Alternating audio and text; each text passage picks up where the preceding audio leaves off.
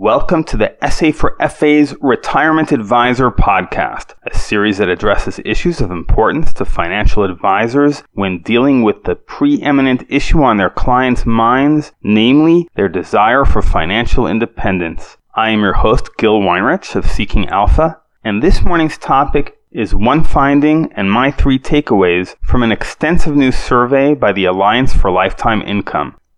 The Alliance for Lifetime Income, a group supported by asset managers and annuity companies to educate Americans about the benefits of having a retirement income they cannot outlive, has released a new survey reflecting Americans' retirement anxieties. The survey of over 3,000 pre-retired Americans is chock full of numbers and data points you will certainly not remember if I relate them to you. So I will highlight just one of its findings that I find to be of greater significance and my own thoughts about that. Perhaps in this way, you will conclude this podcast with some actionable takeaways. And with your indulgence, I will start with a personal family story that reinforces these takeaways. Today, my family has merited to celebrate the sweet 16 of the lovely and talented Willow Weinrich, our adorable mutt. For those quick with the math, 16 in dog years is indicative of a very advanced age. Indeed, our veterinarian informed us that given the rapid spread of cancer cells, together with other ailments, she had at most 1 or 2 months to live.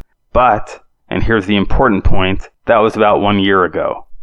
It cannot be emphasized enough that doctors can treat illnesses, but their expertise does not include calculations of life and death, though they sometimes wander into this area. Once, when discussing a serious malady that afflicted a beloved human relative, a doctor pulled out his iPhone, opened the most morbid app I'd ever seen, plugged in various data, and told me how long my loved one could expect to live. I told him I was not impressed with his little toy. And so before the lights dim and desire fails and the darkness of death confronts us as it eventually does us all, it bears mentioning that it is not merely the insufficiency of retirement savings that constitutes the source of retirement anxiety, but deeper down, it is the knowledge and dread that we don't know how long we'll live and therefore how to properly prepare. The survey finding I found of greatest interest indicates that most pre-retired Americans have not even attempted to consider their retirement needs. Even among those close to that milestone, those 55 and older, 57% have not made an effort to determine their monthly retirement income needs. Respondents were asked what's holding them back, and their answers included not having enough money, too many unknowns, excess debt, day-to-day demands, poor health, a feeling of being overwhelmed thinking about it, and more. Now, none of these financial, health, and psychological pressures have borne on Willow's retirement. She's always got a great attitude, always smiling, always hoping, expecting, and finding that her income, especially doggy treats, is there for her when she wants it. Her utterly peaceable economic life lends support to the idea that having a lifetime income is connected with happiness. So what are the takeaways for advisors? The first is that you've got an incredible business opportunity. Since retirement unpreparedness is a pain point for most Americans, a large majority of whom, including a majority of older Americans, have not attempted to calculate their retirement needs.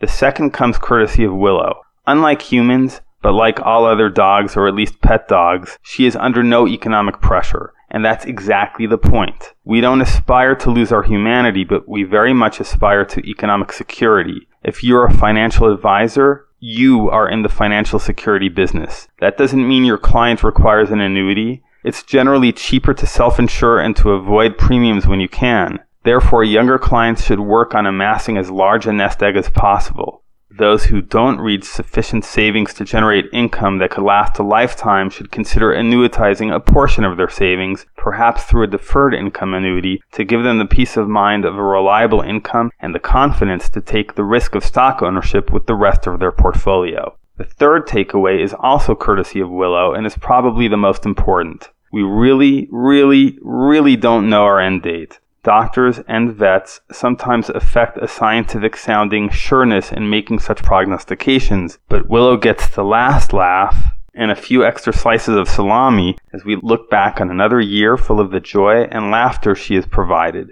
Putting this all together, financial advisors should reach out to pre-retirees with an offer to help determine how much they can spend in retirement without outliving their financial resources. They must also understand and underscore that life expectancy is as volatile as stock market returns. Maybe also one more thing. At the end of the day, this is not about numbers, but about people, and maybe their canine companions as well. I don't suggest you treat your clients as pets, but you can help them use their own resources to feel financially more secure. Ultimately, their security will be your security. Thanks for listening. If you found this podcast useful, please leave a review on Apple or Google Podcasts so that others can discover this series. Meanwhile, you can contact me at gil@seekingalpha.com if you have feedback or requests, and make sure to subscribe wherever you get podcasts.